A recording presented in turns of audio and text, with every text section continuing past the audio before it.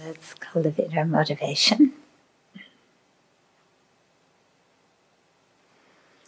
And the quotation that I read last week is very powerful for getting us to think about karma and think about compassion as well.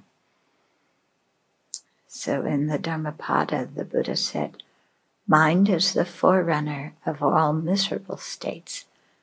It is mind that leads the way, just as the wheel of the cart follows the hoof of the ox. So suffering will surely follow when we speak or act impulsively from an impure state of mind." So a mind that lacks compassion, a mind that's completely involved in ourselves and the 8 worldly concerns, that mind will create negativity, and then as a cart follows the footprints of the ox, then suffering comes upon us. And then the Dhammapada continues, "Mind is the forerunner of all happy states. It is mind that leads the way. Just as our shadow never leaves us, so well-being will surely follow when we speak or act from a pure state of mind." So compassion, genuine love, not attachment, those are pure states of mind. They are not based on self-grasping ignorance. So realizing emptiness does not destroy them in the same way that the realization of emptiness obliterates all the mental afflictions that are the cause of our dukkha.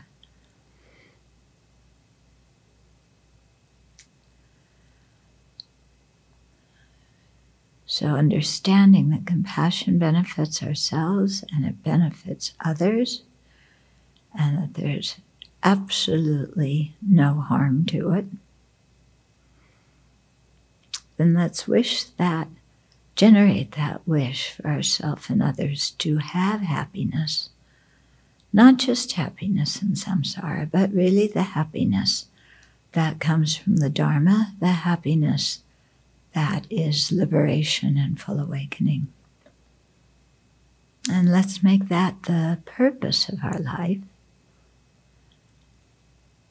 Because if we do, then we'll continually be creating virtuous karma and continually contributing to the well-being of society and of all sentient beings. So let's make that our motivation for sharing the teachings this evening.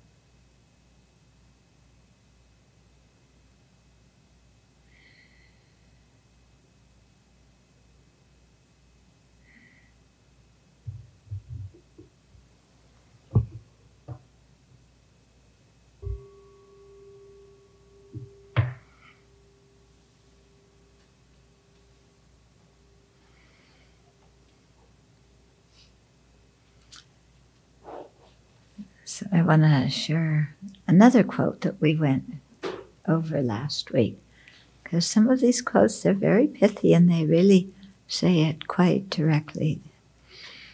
So beings are the owners of their karma, heirs of their karma. They originate from their karma. Yeah, karma is, created by afflictions, which is underlain by ignorance. And karma is what gives forth rebirth in samsara. So beings are bound to their karma, have karma as their refuge. So if we have virtuous karma, that's our refuge. If we don't, difficult. It is karma that distinguishes beings as inferior and superior. So it's not your wealth, it's not your fame, it's not your good looks, it's not your athletic ability. Yeah, it's not your praise, it's not your reputation. Yeah. That's not what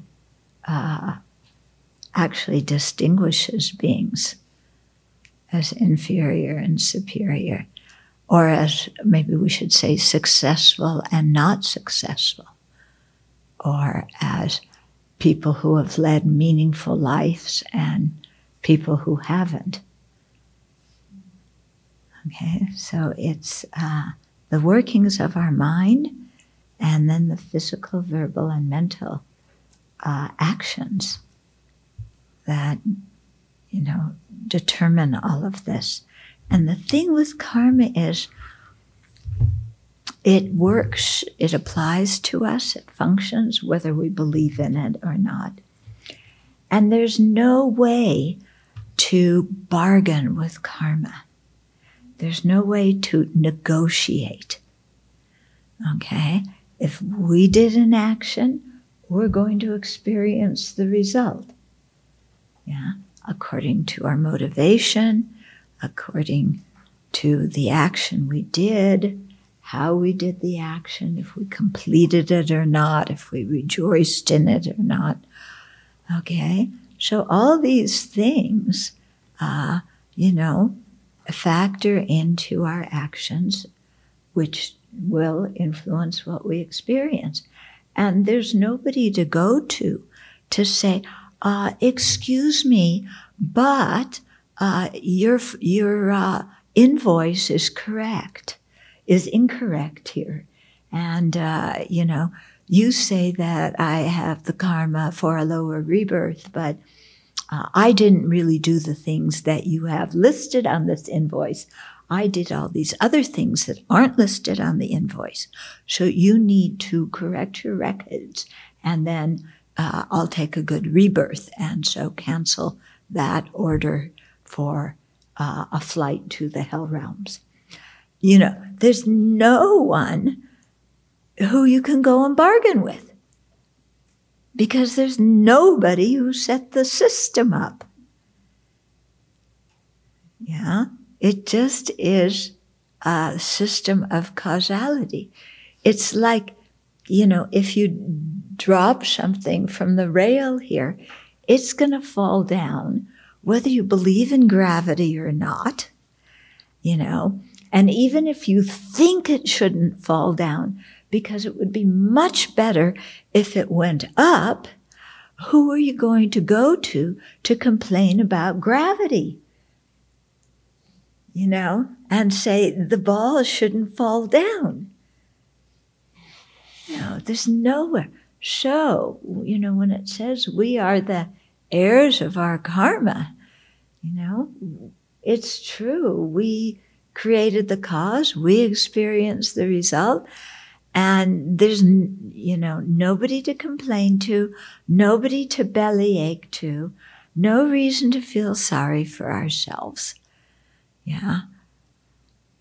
And yet, when misfortune comes, what do? We bellyache, we complain, and we blame somebody else.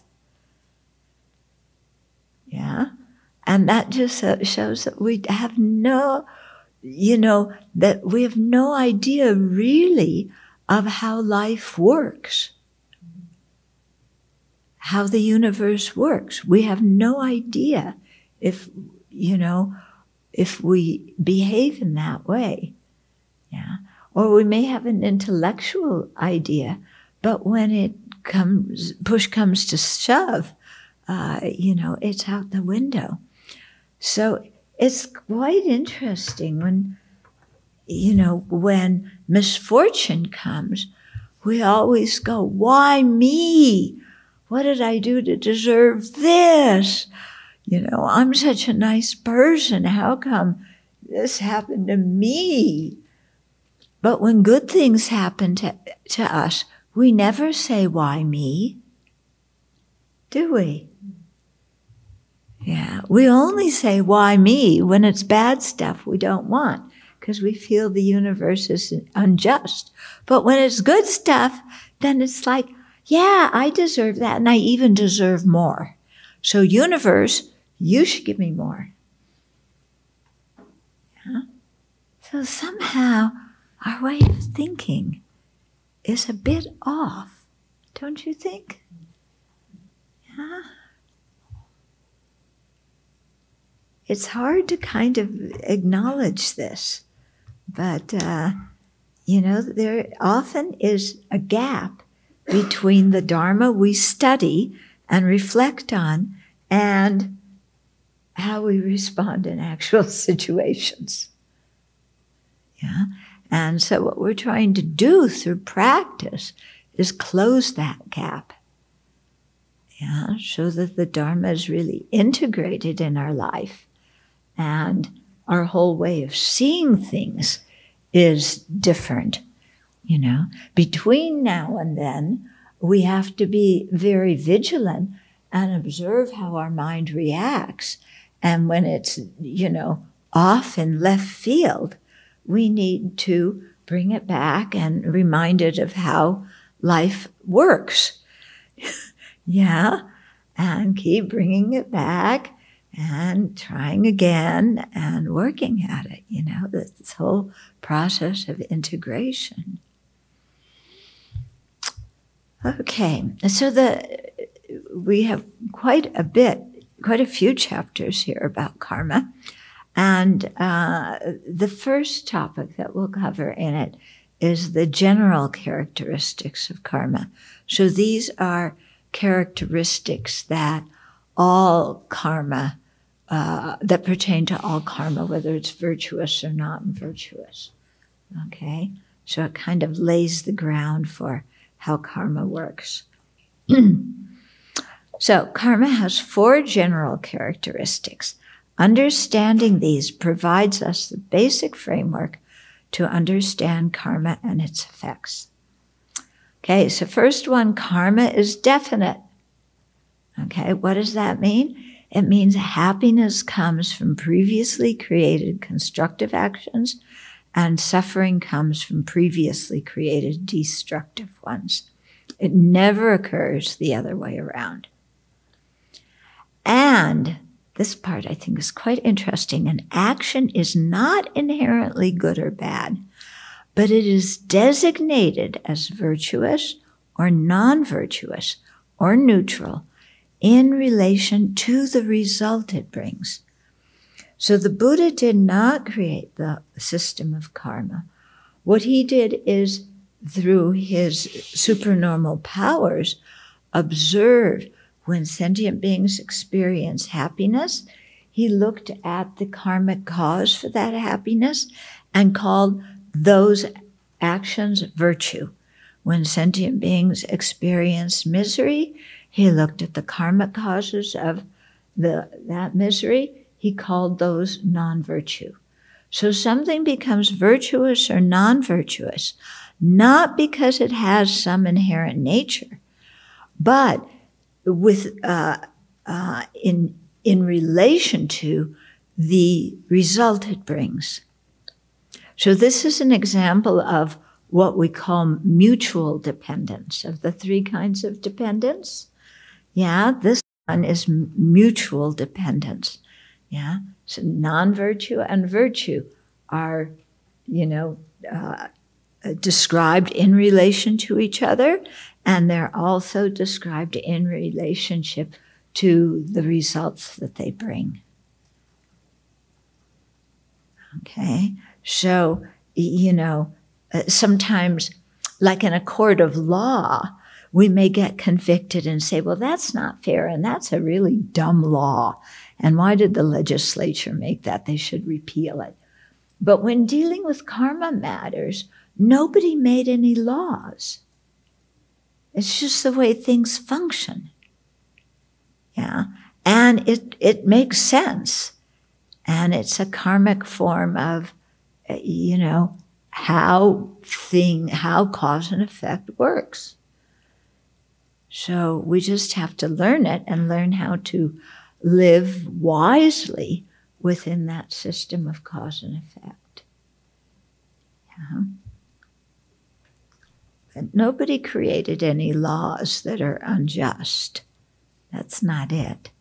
The thing is, when there's a non-virtuous mind and harm to others or harm to ourselves, then it gets called non-virtuous and it brings suffering. That's it. Okay. So the Abhidharma says, karma that yields happiness is virtuous karma. Karma that yields the unhappiness of suffering is non-virtuous karma.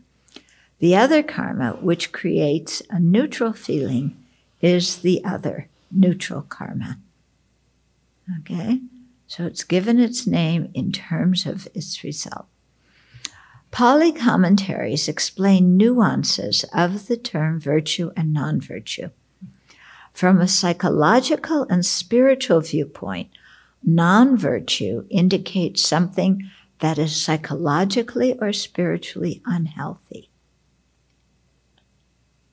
Okay, we all want to be healthy. So, if we want to be psychologically and spiritually healthy, we want to avoid non-virtue. From an ethical perspective, non-virtue is to be censored and shown disapproval. In other words, it's not something that the wise recommend. From the standpoint of its cause, it is produced by defilements, and from the viewpoint of its result, it produces suffering. Contrarily, virtue is spiritually and psychologically healthy and beneficial, ethically commendable, not produced under the influence of gross defilements, and leads to fortunate results. Okay? So, one thing that I think is quite important is if we're unhappy, okay, chances are there's some non-virtue either ripening or being created. Yeah? And so to look at that and see what's going on, and to think, I think it's quite interesting here, non-virtue is psychologically or spiritually unhealthy. Yeah, it brings suffering. So when we're unhappy, when we stew in things, when we fall into despair, we're psychologically unhealthy, and it's in some way or another related to non-virtue. Because the chief way that karma works, the chief, not the only, but one of the principal ways that karma ripens is in terms of the feeling aggregate. So unhappy feelings are always caused by non-virtue. Happy feelings are always caused by virtue. Okay?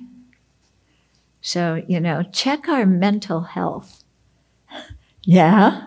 Check your mental health. And if you're unhappy and you're upset and you're angry, something is, in terms of your attitude, your motivation, the actions you're doing, something is out of kilter.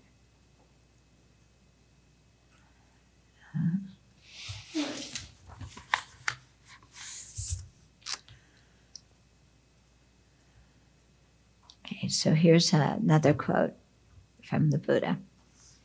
If, friends, one who enters and dwells amid unwholesome states could dwell happily in this very life without vexation, despair, and fever, and if with the breakup of the body after death he could expect a good destination, then the Blessed One would not praise the abandoning of unwholesome states. Yeah, if unwholesome states brought happiness, the Buddha would not say avoid them. Yeah. But because one who enters and dwells amid unwholesome states dwells in suffering in this very life with vexation, despair, and fever, and because he can expect a bad destination with the breakup of the body after death, the Blessed One praises the abandoning of unwholesome states. Yeah. I have kind of a hunch here, yeah, that very often when we are confused, when the mind is upset, it's because ethically something has gotten messed up in our life. And so I sometimes wonder, when people seek psychological help or therapy, how much, their angst is due to non-virtue that they're presently being involved in or experiencing the result of previous non-virtue. Okay? Somebody may do something, quite deceitful to somebody else. Then they feel guilty. They blame themselves. They lose self-respect. Yeah. Then, you want to go to a therapist to talk about your feelings about yourself and all. But I wonder if you look at how you're conducting your life, that may answer some of the reasons about why you're unhappy, because the mind is involved in non-virtue. Yeah. What do you think? When you are angry, is your mind happy or unhappy? Does anger produce happiness, mental happiness, or does anger produce mental unhappiness? It brings mental unhappiness, doesn't it? Nobody's jumping for joy when they're angry. So if you are unhappy in your life, check and see, is there some jealousy? Is there some resentment? Is there some anger? Were actions done, out of belligerence or rebelliousness, so that now you feel bad, you feel guilty, and that is part of the unhappiness. Do you see what I'm getting at? So, often when we go to seek psychological help, we're talking about the other people and how to respond to the other people and so on and so forth. But maybe we need to also ask ourselves, how am I acting? And am I acting in ways that make me feel good about myself? Or am I acting and saying and thinking in ways that make me not respect myself? Because I want revenge, I want to retaliate, I want to get even, or I'm feeling greedy.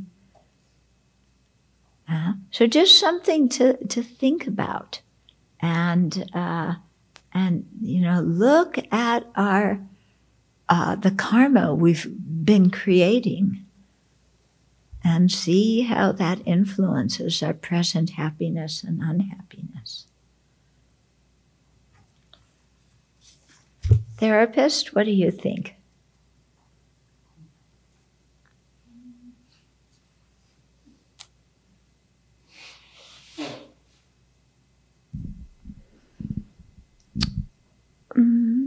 Yeah, when people come to therapy for things that are going on currently, oftentimes there is that. You don't hear it immediately, but after some time, then you start hearing about being unfaithful to their partner, or, those kinds of things.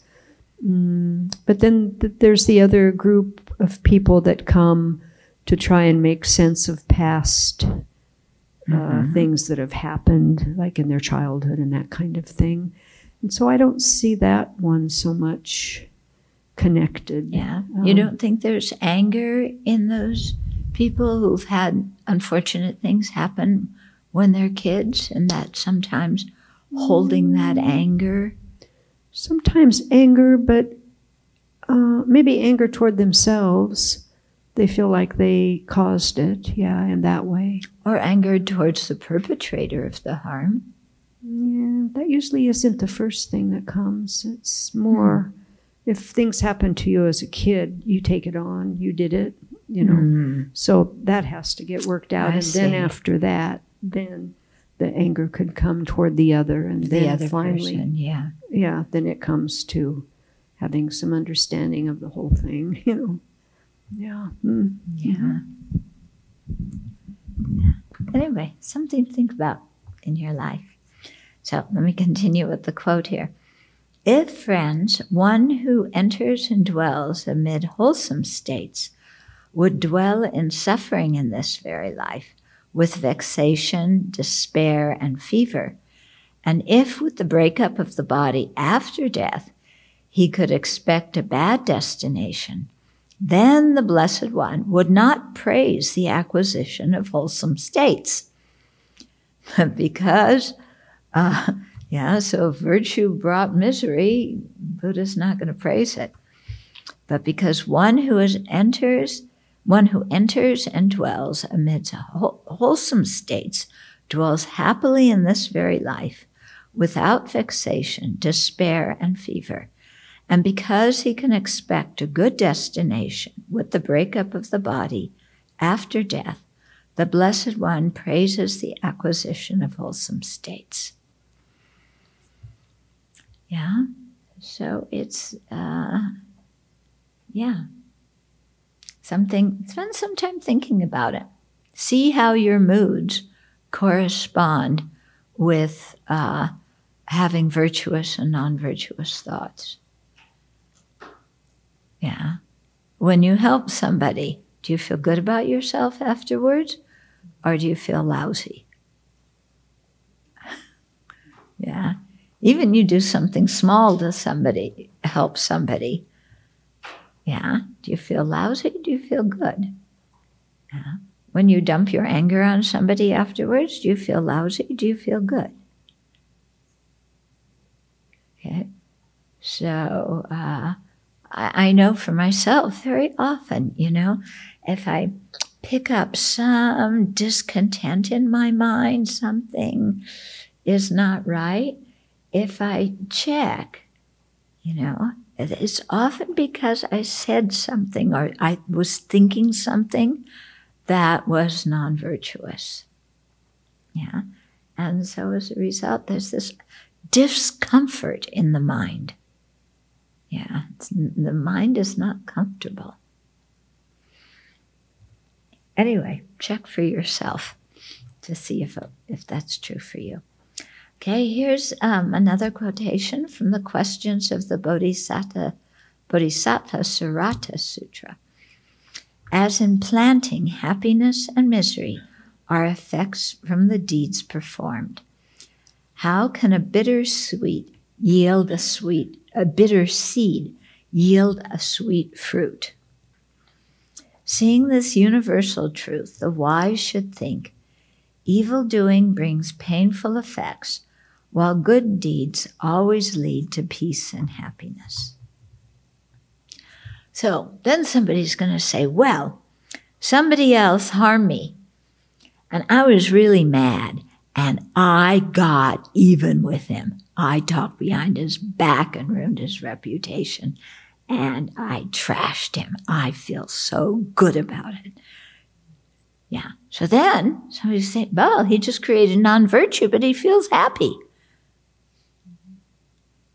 Do you think that feeling of self-satisfaction from having retaliated and harmed somebody, do you think that person actually in their heart feels happy?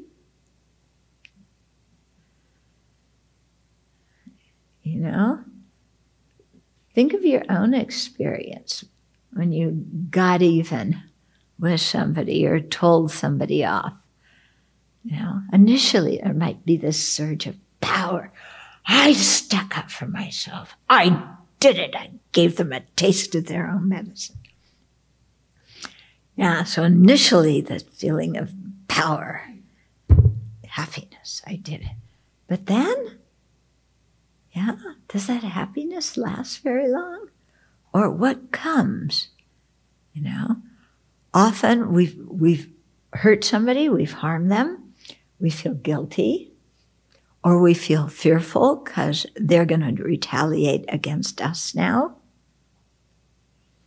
or we feel worried about what might come. Yeah. So just observe and check. You know, people with tweeting now, they tweet so many amazing things that, you know, I wonder, would they ever say to somebody's face? Maybe they do. I don't know if some of the things people tweet, would they ever say to a human being standing right in front of them? Or I mean, if they would, my goodness, and they have to totally block out that the other person's a human being with feelings, you know? And so people may tweet stuff and go, oh, good.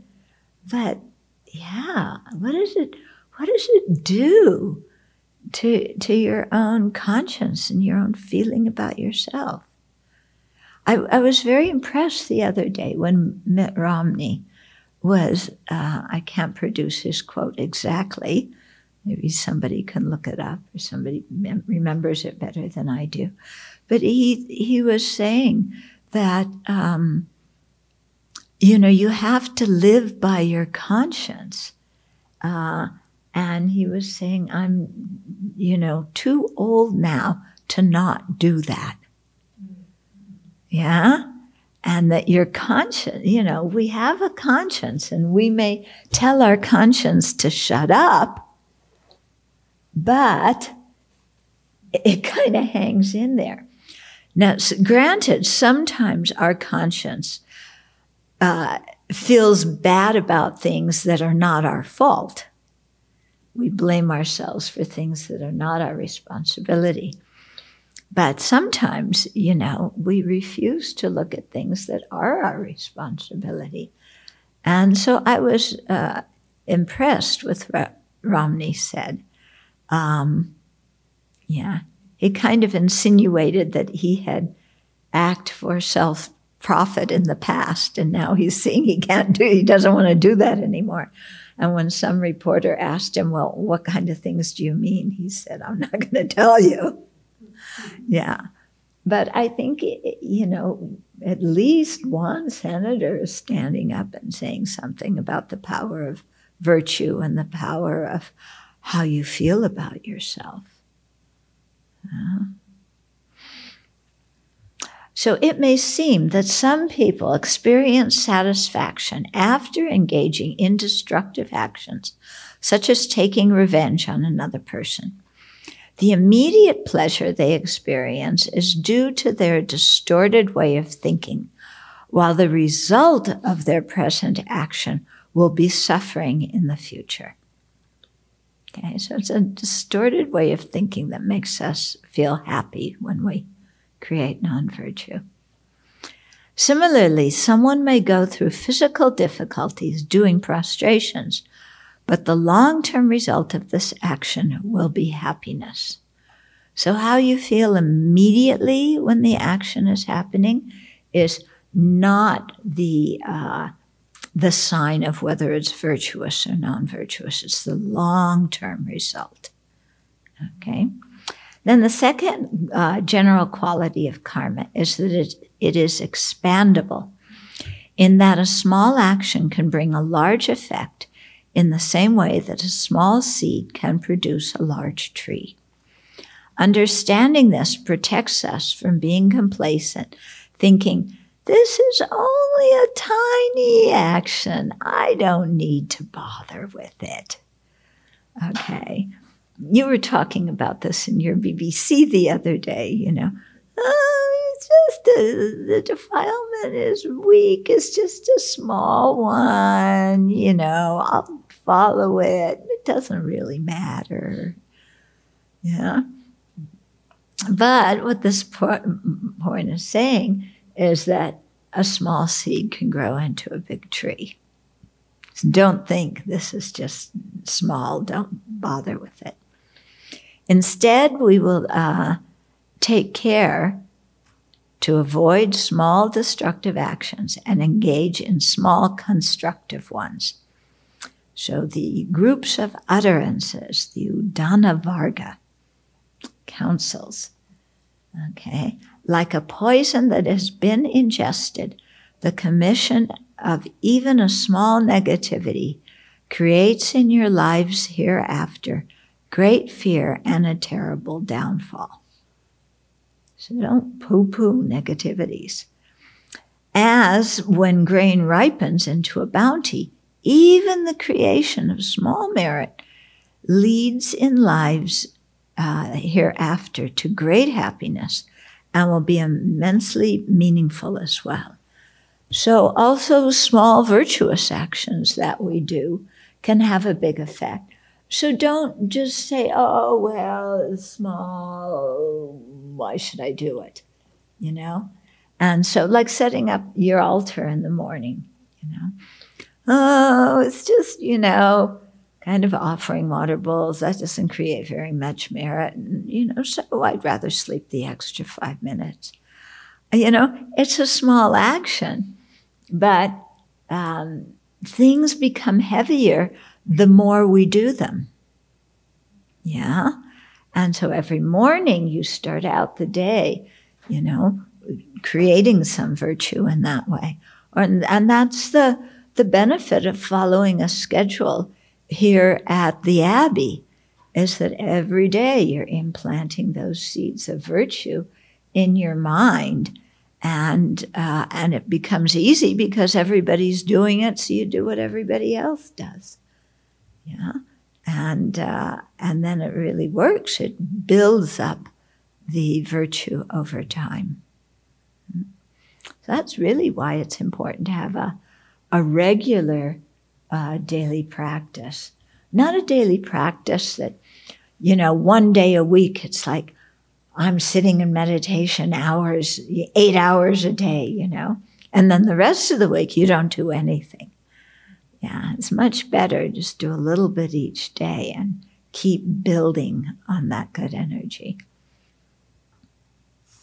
Then the third quality of general quality of karma is we will not experience the effect of an action we have not done. So if we have not created the cause to experience a contagious disease, we will not contract it, even though others around us may. If we do not create the causes to attain awakening, we will not, even though we make many prayers to the Buddha to gain realizations. Okay, so the praise of the Exalted One says, the Brahmins say that virtue and negativity may transfer to others, like giving and receiving a gift. You, the Buddha, taught that what one has done does not perish, and that one does not meet the effects of what one has not done. So I remember after 9/11, we heard so many different stories, you know. I remember there was one man, he worked in the Twin Towers, usually every day, but that day his child was starting school. So he didn't go to work. He took his child to school. So he lived even though, you know, his whole workplace crumbled.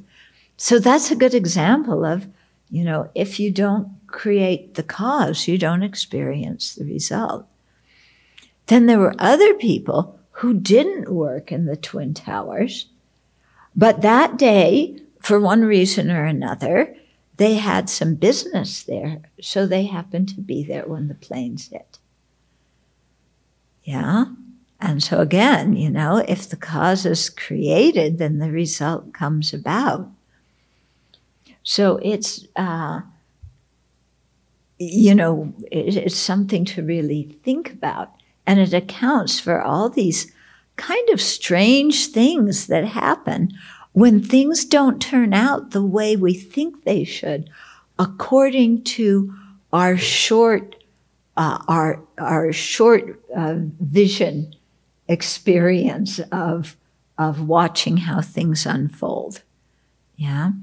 So they often give the example, like in India, whatever business you have, usually all the people who do business, let's say in car repair, they're all on one street. Yeah. Here, they're kind of located or different places around the city for convenience. But in some countries, all the or most of the car repairs are on one street, and most of the tailors are on another street, and like this. So sometimes you may have a whole row of, different shops selling the same thing, and one will be very prosperous and the next one won't. And, the example that my teachers often gave for that or the explanation is that if someone has created virtue before, then they will get more business. And the guy who hasn't created as much virtue, even though they're next door, won't get so much business. Yeah. So things like that happen too. And it's funny sometimes, you apply for something and you think, I'm very well qualified, and then you're not chosen for it. And somebody who seems less well qualified is chosen. Yeah. So if we create the cause, it happens. If we don't create the cause, it doesn't happen. Yeah. And so here, definitely thinking about our awakening, that we have to create the cause for it. Yeah. It's not a thing of making prayers and having, wishes and feeling, things of faith where we get shivers down our back. It's creating virtue. Okay? So there's a lot of things we can do that look spiritual that aren't. The mind isn't virtuous. It's the action itself isn't even an action created with intention. Yeah. So we have to create the causes if we want those results. But it's funny how our mind works, even in terms of worldly ways. We know how karma or how cause and effect works. If you want a certain job, you need to do the training, or if you don't want such and such to happen in your portfolio, then don't act in a certain way. And yet we know this, and yet we just do whatever and somehow expect that cause and effect is going to work differently for us. I don't have to study for the test. I'm just going to go in there cold, but I'll ace it. Yeah, we still expect that. So there might be somebody who has a very good memory and who studied the whole term, so they don't need to cram the night before. Yeah, so maybe somebody like that. But for that person, they have created the cause. The rest of us, yeah. So it's very strange how we think. Then the fourth general characteristic: karmic seeds do not get lost or magically vanish. So the effect of an action will be experienced unless it is counteracted. Okay? So the basis of Vinaya, the Vinaya Vastu, says, even in 100 eons, karma does not perish. When the circumstances and the time arrive, beings surely feel its effects. So the karma is not going to get lost, even though the time between when it was created and when it ripens is a very, very long time. Okay? So unless a karmic seed is counteracted, it will one day bring its results. Seeds from destructive actions are inhibited from ripening by the four opponent powers that are explained below. So we'll get to them soon in this class and also in Bodhicharyavatara. We're coming, the next verse will explain them. Seeds from constructive actions are thwarted by anger and wrong views. Okay, so if we've created negativity, purify, yeah? And if we've created virtue, really guard the mind against anger and wrong views. Although karmic seeds do not get lost, events are not predetermined. The ripening of karma is an interdependent occurrence with many contributing factors and variables. We do not know what the future will be until it happens. Okay, because some people get they concretize karma, thinking that, I hit you in this life, so next life you hit me, and then they come up with questions of, what happens if in the next life I've changed and I don't feel like hitting you back? Well, no, it's not that the person that we've harmed in one life is necessarily the person who harms us in the next life, okay? It just means we've created the karma to be harmed, and somehow, some way, that karma will ripen. It doesn't have to be the exact same person.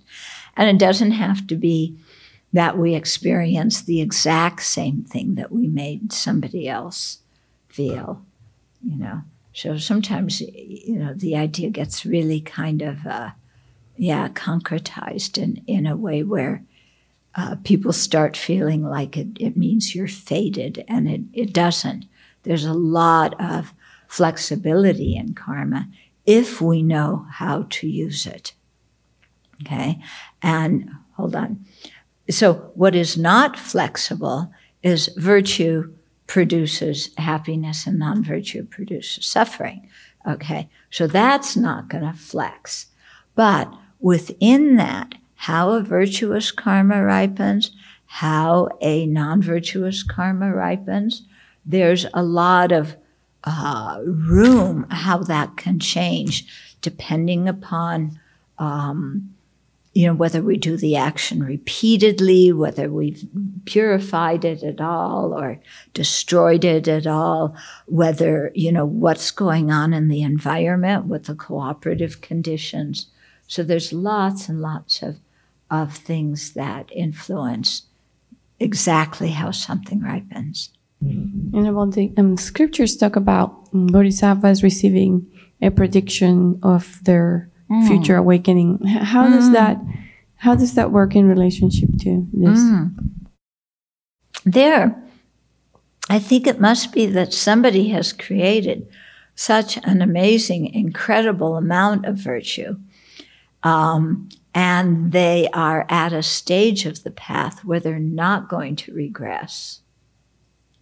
Yeah. So these predictions, they don't happen to common people. Yeah. They happen to people who've been practicing for a long time, who have some realizations, who have a great collection of merit. So I think, when you have a lot of that going in one direction, then, a Buddha can make a prediction like that. Of course, if that bodhisattva all of a sudden decides that they're going to blow it and, trash everything they've spent eons creating, then maybe the prediction won't, come out the way it was said. Okay.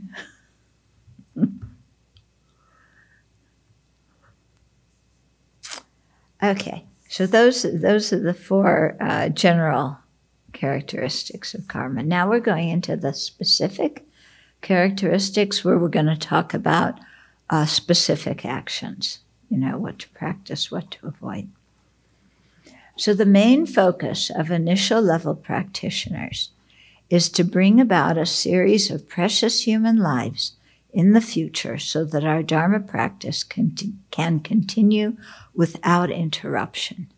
Okay, so that's our primary thing. Long term, we motivate for full awakening, but primary, we have to keep ourselves out of the lower realms. Okay? Because if we take a lower rebirth, then it's going to be very hard to get out. Okay?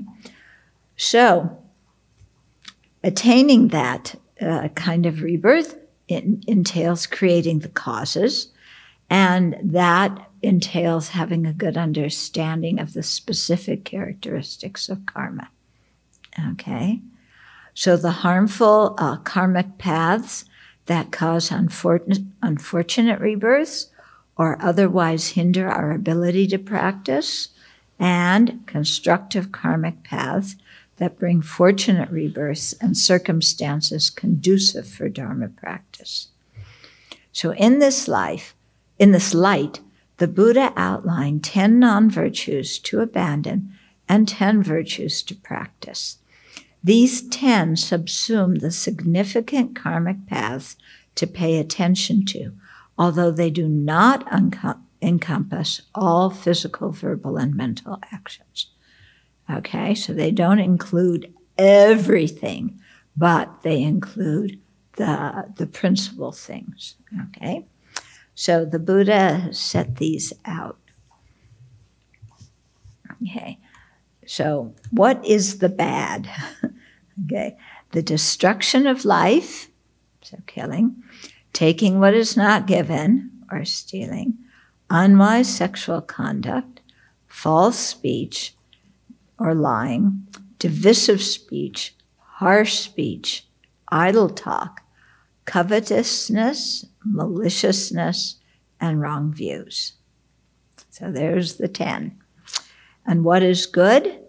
Abstinence from the destruction of life, from taking what is not given, from unwise sexual conduct, from false speech, from divisive speech, from harsh speech, from idle talk, non-covetousness, goodwill, and right views.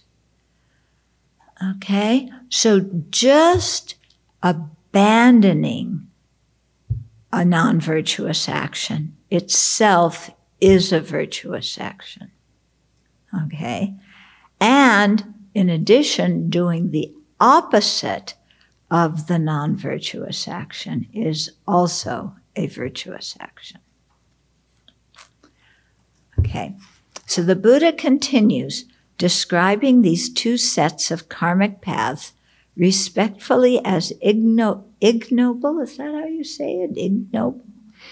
And noble, harmful and beneficial, non-dharma and dharma, polluted and unpolluted, blameworthy and blameless, tormenting and untormenting, leading to suffering and to happiness, building up the round of rebirth and diminishing it, to be abandoned and to be cultivated. So when he went through these 10, he talked about how they were all of these, things. The non-virtuous ones were part, the virtuous ones were part. Okay. When they talk about something being blameworthy or blameless, it doesn't mean that everybody's going to blame you and say you're a bad person. It means in terms of the wise, the people that we respect, the people who practice well, who have integrity, what do they see as pure behavior? What do they see as defiled behavior? Okay, so when it talks about blameworthy and blameless, that's what it means. So it's kind of telling us we should, in general, we're encouraged, don't care about our reputation or what other people think. But when it comes to what the wise think, we should care about what they think. Because if the wise look at us and say, what are they doing? Then we should heed that. And if the wise say, what you're doing is good, then we should heed that as well. Okay. So of the 10 non-virtues, 3 are done physically: killing, stealing, and unwise and unkind sexual behavior. So the Buddha describes them. There is a person who destroys life. He is cruel and his hands are blood-stained. He is bent on slaying and murdering, having no compassion for any living being. Okay, then so that's the first one. He takes what is not given to him, appropriates with thievish intent the property of others, be it in the village or in the forest. So that's not just we'll go through this later, but that's not just the kind of crime of stealing somebody's physical property like a burglar would. It includes white-collar crime, and cheating people out of money, extorting people, leading people to make bad business deals, when it's going to turn out bad, cheating people in a business deal, these kinds of things as well. Okay, then he conducts himself wrongly in matters of sex. He has intercourse with those under the protection of father, mother, brother, sister, relatives, or clan, or of their religious community, or with those engaged to a fiancé, protected by law, and even with those betrothed with a garland. So somebody who's under the protection of their parents or some other relative who looks after them and makes sure they're safe, or the religious community, so somebody who's taken precepts, you don't have sex with them. Somebody who's engaged, who's protected by law. Not sure what that one's about. It's probably like not to have sex with minors and things like that, things that are legally prohibited. And even with those betrothed with a garland, that's how you got engaged in ancient times. No diamond rings and no kneeling, and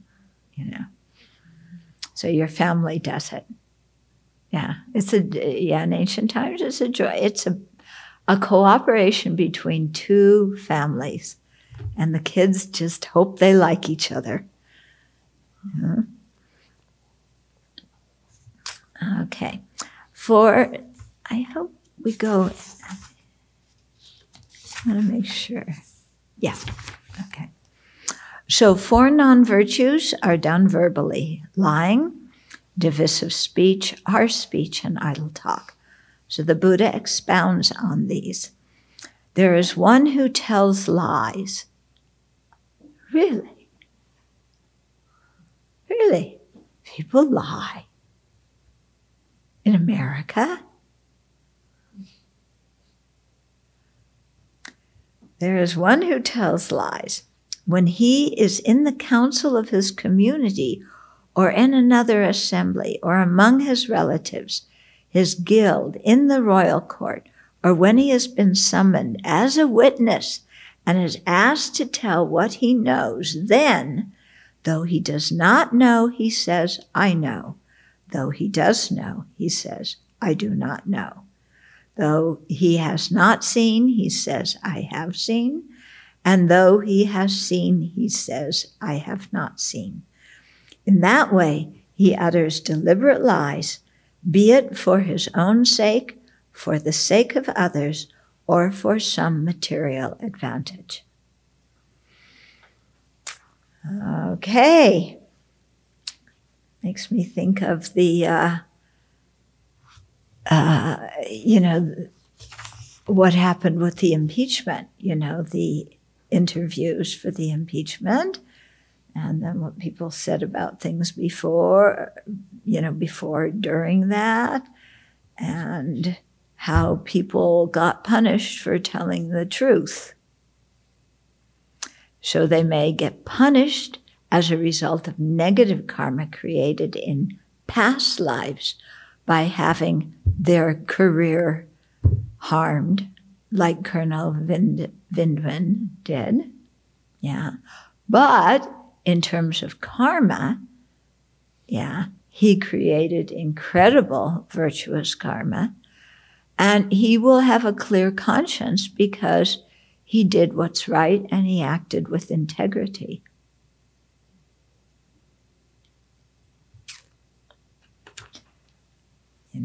And some people in the government, I don't know how they live with themselves. I really don't. How you can lie just up front to the whole country, how you can, these things, it's amazing to me that somebody would have the confidence to do that and not care about the number of people that they're harming. Lying to one person is bad. Lying to millions of people, lying to the entire planet. How can people live with themselves afterwards? It's hard to understand. Oh, okay, so here's Mitt's quote. He says, I've learned that if you don't follow your conscience, it haunts you for a long, long time. At this stage in life, I'm not going to do that anymore. Yeah. So that's good. Yeah. He's acting according to his conscience. And he was the one Republican who did during the Senate impeachment hearing, too. Huh? Yeah, I was reading the governor of Maryland. Maryland. He's been quite vocal about the president. And his father apparently was in, I think, the Senate, or maybe it was the House, during the Nixon era. And he was the sole Republican who voted for impeachment for Nixon. But he has the image of his father and and apparently a lot of people were mad at his father. He lost friends, he lost contacts over it, but he's somebody who lived according to his conscience. And it's nice that as a child, the present Maryland governor thinks of his father and wants to act in the same way. Yeah.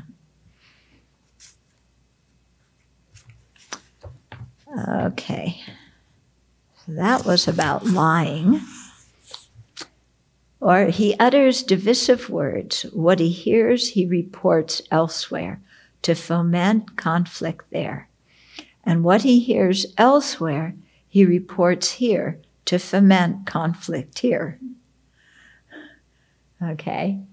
Oh, there's a lot of people who do that nowadays, isn't it? Yeah. Let's stir things up. Thus he creates discord amongst those united, and he incites still more those who are in discord. He is fond of dissension. He delights and rejoices in it, and he utters words that cause dissension. So some people love creating chaos. Yeah. And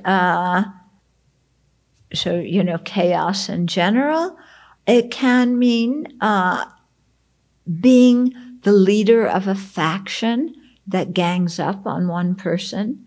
Sometimes in workplaces this happens. Yeah, it's very interesting. This is how you bond with other people, often in a work situation, by ganging together and criticizing together one person over there. So the fact that you all agree that that person's a jerk and should be fired is what bonds you together with another person. What kind of bond of friendship is that? Yeah, when the glue that makes you call somebody a friend is the glue of dividing people and creating conflict between the person, the black sheep that you're blaming and everybody else in the office. Okay, and here I think of 6th grade. You've heard me talk about this before. So maybe we all know, although maybe you aren't like me, but I went to a school where in 6th grade, everybody, except the kids who were left out, belonged to a little clique. Yeah, did you have that at your school? Everybody had their own little group that they belonged to. So I was part of a group. We were 6 girls. Yeah. And I don't know what brought us together anymore. But anyway, this was our little clique and we spent time together. And every Friday we wrote up a list of the people that we liked and the people we didn't like in the class. Oh, we were terrible. We were horrible, and then we would share our lists. Somebody went up, somebody went down. So one day, I don't know why, but I decided that I didn't want Rosie Knox in the group anymore. I have no idea why. Rosie was one of my friends. So I did this exact thing. Because with divisive speech, I found some reason to criticize Rosie to the other 4 girls. Yeah. And get it so that we all decided together to kick Rosie out of our group. So we did that. And that was fomented by me, I confess. So Rosie was out. Then, the next week, they got together and they kicked me out of the group.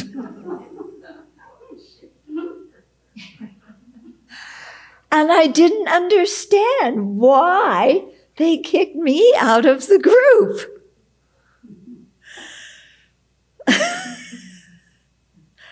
So it took me a while to kind of get it, that you foment discord and it's going to come back and whack you. Yeah. So then I was out of the group. And who else was it? Gail Goodwin, Susie Arbenz. I can't remember who the other ones were. But I was out. And they took Rosie back in. So someday, I'm sure, I hope, maybe Rosie will come to one of my talks and I'll be able to apologize to her. Her and Peter Armetta. That's another story. Okay. Do you have people from when you were really little that you look back on and you say, oh my God, how... There's some other people from when I was young that I just treated so awfully for no good reason at all. Just being arrogant and wanting to put somebody down so that I could think that I was a big shot. And this stuff done in grammar school. And dare I say we all did it? Anybody here who didn't do it? You didn't? That meant you didn't go to school. Oh, what did you do? This haunts me to this day.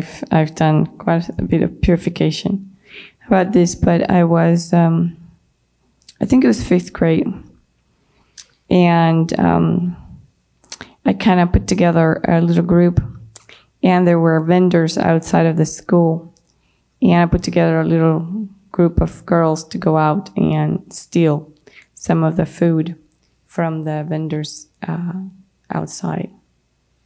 And yeah, it took me a while to realize what I've done, but once it dawned on me, it's just been one of those things that really has haunted me for a long while. Yeah. So. You didn't get caught. No, but I think the man knew, and I think the man was really kind, and he allowed me to get away with it.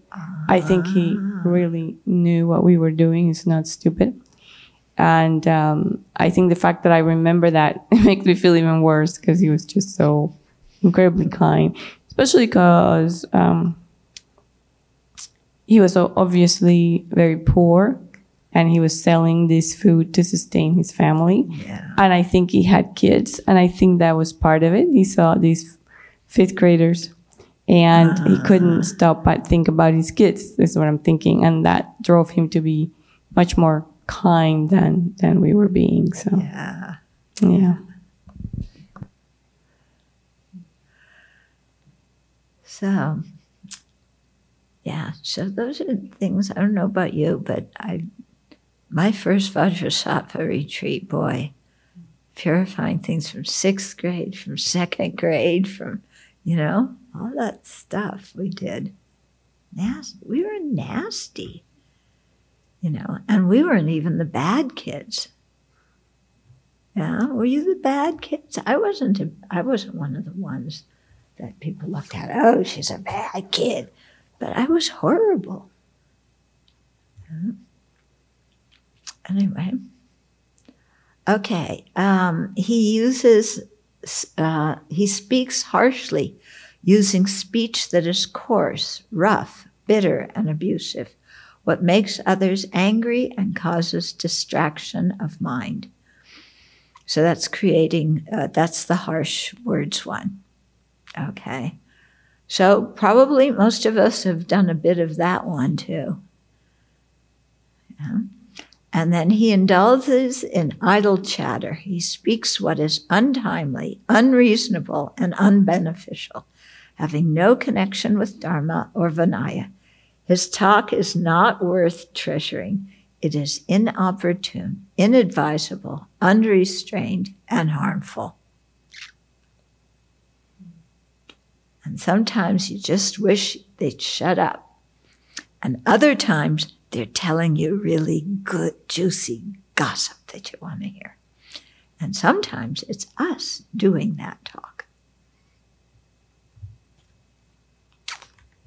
Okay, so we're going to stop here. So if there's any questions...